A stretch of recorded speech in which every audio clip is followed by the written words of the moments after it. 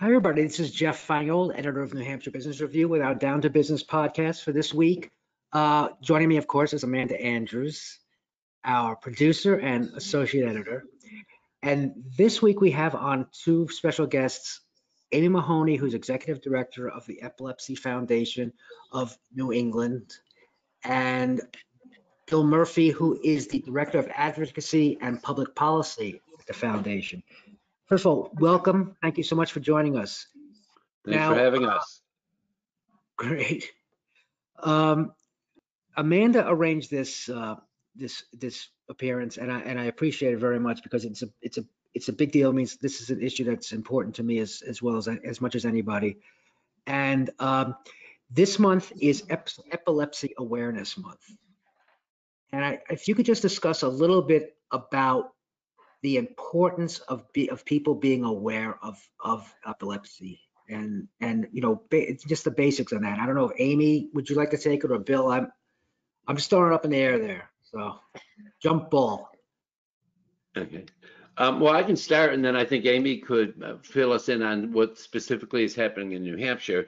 You know, the key element of Epilepsy Awareness Month, as the name implies, is to increase awareness of epilepsy. And it's so important because really epilepsy is a very common neurological disorder that's characterized by recurring seizures. And I think the key word here is when I say common, what a lot of people don't know is that 1 in 26 Americans have epilepsy. And it's much more common than people have. So obviously, there's a lot of folks we want to reach out to. We want to increase awareness of this common neurological disorder. And the Epilepsy Foundation covers 5 states, New Hampshire being one of the states that we cover. And Amy is based and covers New Hampshire. So I'm going to let her talk more about what we're doing specifically around Epilepsy Month in New Hampshire. Yes, so I am the executive director of the Epilepsy Foundation New England for New Hampshire and Maine. And so that puts me kind of in charge of our efforts in New Hampshire. And the Epilepsy Foundation of New England has a wonderful program with AmeriCorps. And I don't know how many people listening are aware of the AmeriCorps program, but we have members who are serving their AmeriCorps time, their AmeriCorps year with the Epilepsy Foundation of New England. And in New Hampshire, we have, and all over New England for that matter, we have some great folks helping us through that program. And our efforts in New Hampshire and around New England are really being led by them in some of their outreach. And some of the things that we're doing, New Hampshire specific, are I'll give an example. There is a local woman who lives in my community in North Conway. And so we've broken down both our partners for the Epilepsy Foundation, which are a couple of nonprofits, Little Angel Service Dogs and like the Laura Foundation for Autism and Epilepsy. One basically has service dogs that they give to people with epilepsy. They train them and other disabilities. And the Laura Foundation gives free programming, adaptive sports and recreation programming to individuals with autism, epilepsy, as well as other disabilities. So there is a local woman, and some of her efforts this month are going to be some awareness projects at the Laura Foundation. And also she is contacting all of the area schools in School Administrative Unit 9, which is SAU 9, and reaching out to them and seeing if their front offices as well as their nursing departments need information on epilepsy. And she'll be distributing pamphlets about epilepsy first aid and epilepsy awareness, and also finding out if they need seizure first aid training. And basically, like, really the big push for us is to just educate people. Like, this is, if somebody has a seizure, this is what you do. You don't have to panic. I know I have a son who has seizures, and I'm actually pretty lax about it now. You know what I mean? I'm like, oh, if he has a seizure, it's okay. It's no big deal. You need to do. But can you imagine, like, being a school teacher who's 25 years old, who's never seen anybody with a seizure? Is like, it is a really big deal. So that's that's what we're trying to do, is outreach. And then from a marketing standpoint, we are taking like all these different things that we're doing, like at the Laura Foundation and with the local schools. I'm just kind of using my community where I live because I know exactly, you know, I'm very dialed into what we're doing here. And then we're taking that, and we have other AmeriCorps folks who are taking the information that we're giving them and promoting it through our social media people at the Epilepsy Foundation. And we're writing press releases, and we're trying to make it very coordinated and getting it to, like, for example, New Hampshire WMUR. Okay, this is what they're doing in Conway, New Hampshire, because we want the word to get out through all kinds of different avenues of media. So I was very long-winded. No, you're good. That's excellent to hear.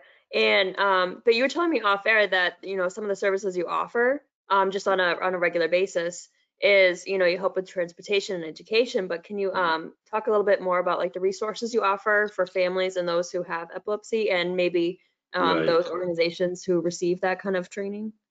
Yeah. I'd like to just follow up on something Amy said. I want to stress the term community health workers.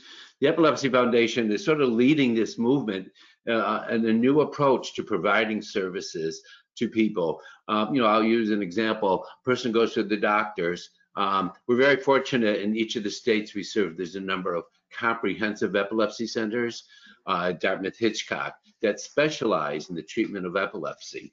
And, you know, a doctor can oftentimes say, well, here's your prescription, and this is great, and hopefully it's going to help you control your seizures.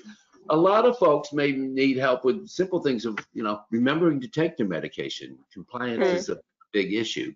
So this approach that we are implementing now, and I think it's going to become a model for a lot of programs, is having community health workers based at the hospital and being able to follow up with individuals. How you doing with taking your medication? Do you need cues to help you remember this? So there's that follow-up and individual approach. And, you know, I think, you know, you talk about our programs and services, and the roster's quite extensive. You know, I break it into sort of three areas: individual and family services that we provide, and then we provide community and professional education programs, like, as Amy mentioned, to school nurses, to police departments, and then advocacy, empowering our folks to, you know, speak on their own behalf and share their stories. As Amy said, we have resource rooms at the comprehensive epilepsy centers. We have, I can't even keep count of how many resource and share groups we have. And these groups provide both needed support, but also social opportunities. We have social groups that meet virtually. We have the Maddie Project, Kids Connect, the Young Leaders Network. We have a grieving program for families who have lost a family member to what we call SUDEP, sudden unexplained death from epilepsy. Financial aid, helping people with their costs of their medication. Scholarships. We have a variety of camps, everything from horse riding camps to sailing camps to overnight camps for kids. Obviously, our advocacy and public policy, working with legislators to advance policies and legislation. And I think it's worth noting too, because people like to hear this, the ultimate goal is to find a cure for epilepsy. That's what people want. And we commit a lot of our resources to research. And I think we're just in the beginning phases right now. We do sort of a Shark Tank approach, where researchers from throughout our area, we support the national efforts also, but throughout our area come and pitch their research, and we give, I think it's up to like $75,000 to local researchers to advance their research. So I think it's a wide array of programs and services, as I said, from the community down to the individuals and their family. Bill, that was very informative. Like, I love that. Actually, on the research avenue of it, I always have, I'm an anecdotal story type of person, but we live first. So my son used to have, like, for years, 50 to 100 seizures a day. And it brings it back to New Hampshire. We took him all over the country, but we, because, you know, we were really looking, you just don't have that many seizures for no reason. So we were kind of looking for a genetic cause, but we always kept coming back to Dartmouth. They had a couple of doctors who were like just the best researchers in the country, like these neurogeneticists. And it was really interesting to me that we back to Dartmouth, like coming back to New Hampshire, because they never gave up. And they, so research is a really big deal. And we did stop his seizures in the end, by the way. But if I can explain a little bit about what Bill said about the community health workers and how it pertains to New Hampshire, I have like two stories I was just thinking about. And this is the thing, in the less than 2 months that I've been at this job, I was like, oh my gosh, so many people who are living with epilepsy, or individuals in their family with epilepsy, really do need our services. And it's amazing to see how we can help them. There is a young professional woman. Her boyfriend reached out to the Epilepsy Foundation, and it was forwarded to me. They live in New Hampshire, and he was in need of help because she's had some seizures, with transportation for her. And we're actually still working on that, because it was transportation to her job, which is in Maine, and it's a little complicated. But one of the things is, it's really hard to find therapists in anybody will tell you, if they're having mental health issues or anything, it is so hard to find therapists. And therapists specifically for epilepsy is tough. So in the short term, like, we're helping with that. But what we did is we've hooked her up with, and now everything can be virtual. So it's so much easier. This is a young professional. So we've hooked her up through our community health workers. They did some research, and this is like through the AmeriCorps program. And we've gotten her into a support group for young professionals through Mass General. And so it meets weekly, and it's just, that's what she needed, to be able to talk to other people who are living their life, but having to take seizure medicines, and they do have breakthrough seizures, so then they can't drive to work. And it's amazing when you realize you're not the only person like dealing with this. And so that's one example. But then we have another example of a woman whose son, like, from a parent's perspective, and this is where I've always come from, because I'm the mother of a child with seizures. He has all kinds of health issues aside from his epilepsy, and their issues there is a myriad of issues. They're dealing with their local school, and they can't find appropriate nursing care, because everyone's having trouble. It's not the school's fault, but they're having trouble. They're having financial issues because they need, when he's home, round the clock care, and both parents have to be there. And so what our health worker did, she's done a ton of work. They needed some fuel assistance and assistance with electric bills. And there was information with the school. And so we worked with one of our partner people, New Hampshire Family Voices, and they are helping with some of the transitional things for this boy who's a late teen. And that's another great resource in the state of New Hampshire, New Hampshire Family Voices, for anybody who needs anything dealing with services in the state. And she was in touch with the fuel company and the electric company, explaining the situation and working out a payment plan. And then I gave her some information, because I've dealt with so many school systems now because of my son, with some school things. And so it was like amazing how much help they need. And it was unbelievable how they turned to the Epilepsy Foundation, and we got them help where they needed it. So those are just two stories about how people living with epilepsy really do need help. And it's pretty fascinating what the Epilepsy Foundation is doing, like, at a very grassroots level. Yeah, and this actually brings to mind a couple stories that I remember, because you were talking about costs. And I remember there was a while ago, you know, running around some social media sites, there was a story about a woman who always carried a note with her on the bus. And I believe she had epilepsy, and she had seizures all the time. And the note basically said, like, I'm gonna have a seizure, but please don't call the ambulance, it will pass. Because sometimes if you're, if you're in a public place and you have a seizure, someone's gonna call 911, and then you're gonna have to incur those costs of an ambulance ride and the care that they give you. But if they're so often, and it happens so often, it's kind of difficult to kind of pay those bills. And you're just like, oh, if they would have just, not called, an ambulance, I would have been fine. It's just, there's a lot of education around it. And because, again, people don't really know, like, their first instinct is immediately to call an ambulance. So they don't know. Right. I think we look at it from two issues. For the public's response. They need to know more, and that's why we do our community education programs. 911 is not always needed and not always the answer. And then also empowering the person with epilepsy, like you said, the woman who carried the card with her, to understand their own epilepsy and to be able to explain it to colleagues and peers, whether it be at a work situation and stuff. And while we work on individual cases, and there's 13,000 people living with epilepsy in New Hampshire. We also need to look at it from the broader perspective too. Amy had mentioned school situations. We'll be looking at filing a piece of legislation in New Hampshire called the Seizure Safe Schools Act that would assure that all schools have information on how to recognize and treat seizures responsibly. So we try to also throw out a wider net while we're doing our individual work. So.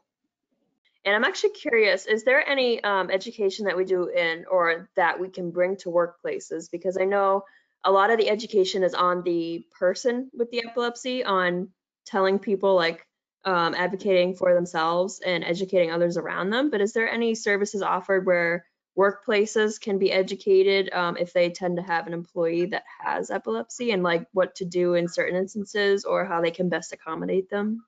Right.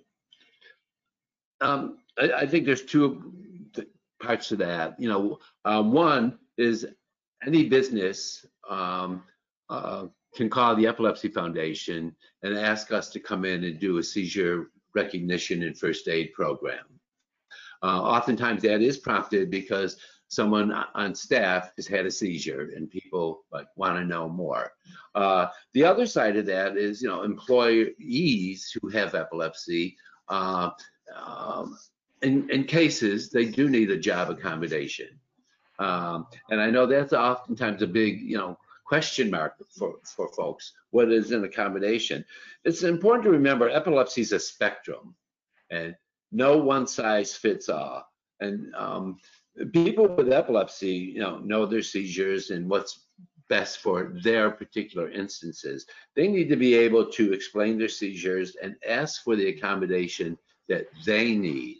You know, we don't want to make blanket assumptions that, oh, all people with epilepsy are going to need this or need that. And it actually, any employee, it is their responsibility to be able to ask what an accommodation and explain what that accommodation is. You know, there are some common ones, but again, we don't want to say one size fits all. Oftentimes, some folks may need flex time around their seizures.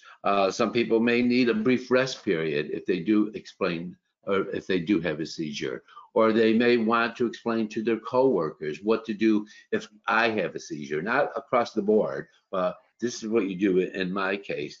You know, and it can become a complicated issue. I would do two things. One, feel free to use the Epilepsy Foundation as a resource. Many employers and employees have done that. And also there's a great reference resource called JAN, the Job Accommodations Network, that you know, I can't get into that today, but they will provide you with reams of information. And you can basically, in this day and age, just Google Job Accommodations Network. So the bottom line message is it's so individualized, but there are resources out there and approaches to help. Hey, Bill, could you explain a little bit about this legislation you were talking about that's proposed in New Hampshire? It's called the Seizure Safe Schools Act. And our advocacy, I'm sorry?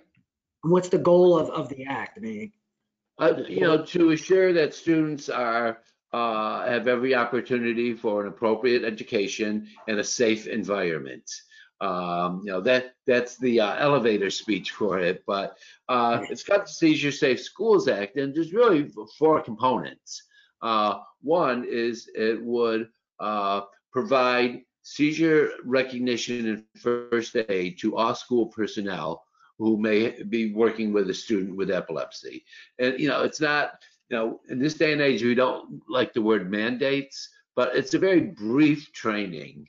And we go into schools already and do this, and schools oftentimes request it in response to somebody having a seizure. This would just solidify across the state a consistent approach to dealing with seizures.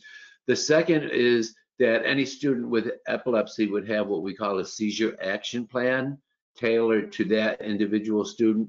If so-and-so has a seizure, this is what to do in this case. And oftentimes, as we've talked about, it can prevent a lot of 911 calls, unnecessary calls.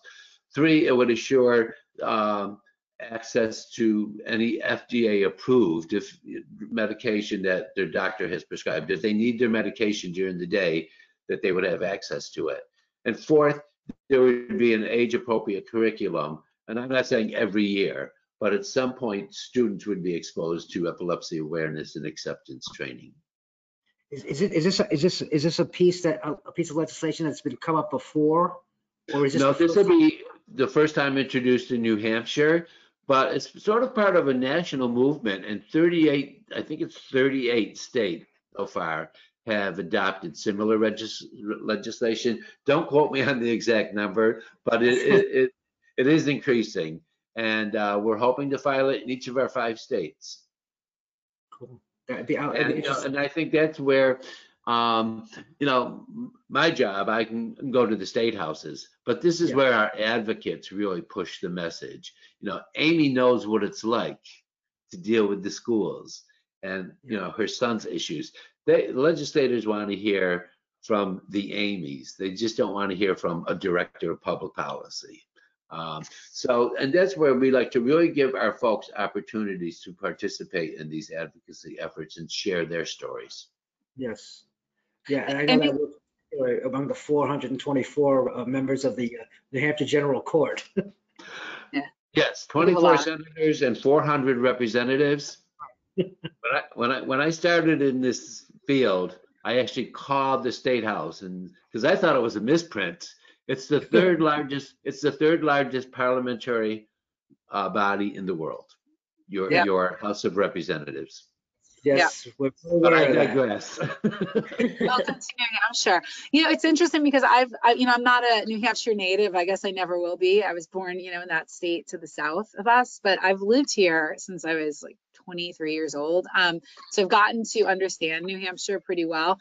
And I can't imagine this piece of legislation being a problem. And I just know from the schools, I'm so, I deal with schools all the time, and at least in my neck of the woods here in Carroll County. And there are kids, like there was a kid at our local high school who had a seizure last month, and my daughter goes there. So she told me, and I happened to speak with the teacher, and we didn't talk about the kid because he's not allowed to, but he was like, I would love seizure training, and the teachers would love it. It's pretty quick. And we used to do it from my son's school. There was never argument about it ever. The teachers wanted to know because nobody wants to have a kid in their class having a seizure and not know what to do. And Exactly. of course my attitude used to be like, it's really no big deal. But I mean, really, it is such a big deal. Right. Like it's just like, unfortunately, I was living the life, but it's a big deal if you have a kid in your class who has a tonic-clonic seizure, which is like what they used to call grand mal, and you've never seen it before. So I will help your efforts, Bill. A lot of schools are doing it appropriately, and we want to hear where it's working too, because they become the models for best practice. Right. I think the purpose of the piece of legislation is to provide consistency, because you have a child in elementary school, and the school is dealing with it extremely appropriately, and then the child changes schools, and the school may have a whole different approach. So that's really the intent. Yeah.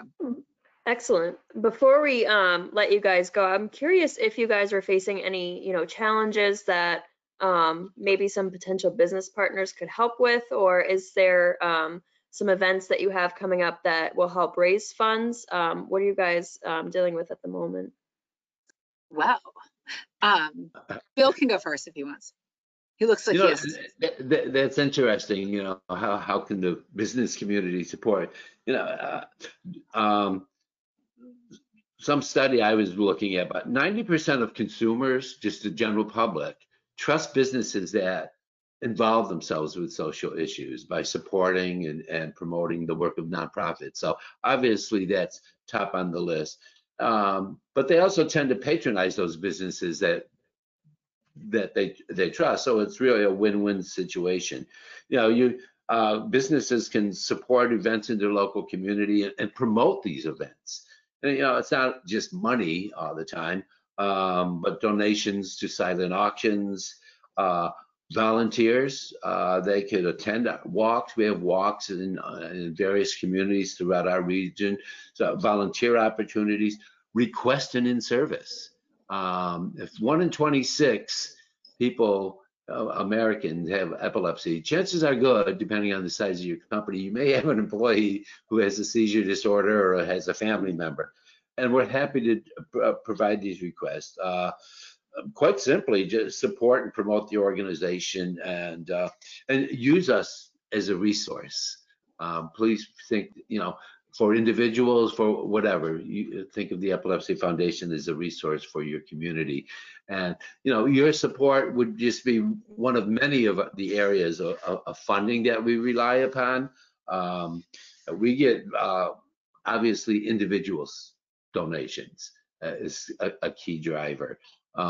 Unfortunately, oftentimes it's memoriams in memory of somebody, but individual donations. We do have corporate sponsors for events. We have a clothing donation center that has been very successful. And in fact, that's enabled us to establish an endowment. We have appeals throughout the year. We have government grants. Our affiliate of the Epilepsy Foundation is the first and only one epilepsy foundation in the country that got direct funding from the CDC for some of our programs, and the AmeriCorps funding, which has allowed us to put that community health worker innovative approach. Events, conferences, the list goes on and on. I'm sorry, I had my mic muted. Specific to New Hampshire, the next event that we have coming up, I don't have all the details. We're having an organizational meeting next week, but there is a little ski area in Manchester, because skiing is our state sport, for those of you who don't know. We are having, there used to be the Mountain Dew Vertical Challenge. Now it's the Vertical Challenge, and it goes to different mountains. And at Macintosh, they are having a Vertical Challenge on February 11th, and we are their nonprofit partner. And that is, like I said, I don't have the specifics, but if those of you listening are skiers, head to McIntyre ski area on the 11th of February. And we're actually hoping to make that a much broader day across New England in terms of skiing. But I have not done, I'm working with our marketing team and event team, and I am supposed to be dealing with that. And I have not done anything on that yet. So. Well, it sounds like you all have some good things coming up. We do. Well, I want to thank you both for joining us today on this episode. And I know Jeff and I are very happy to speak with you more in the future, but I just thank you from us for joining us and speaking a bit about the foundation. Thank you so much for having us. Thank you for joining us. And so this is Jeff Feingold, Amanda Andrews, signing off, saying be well, everybody.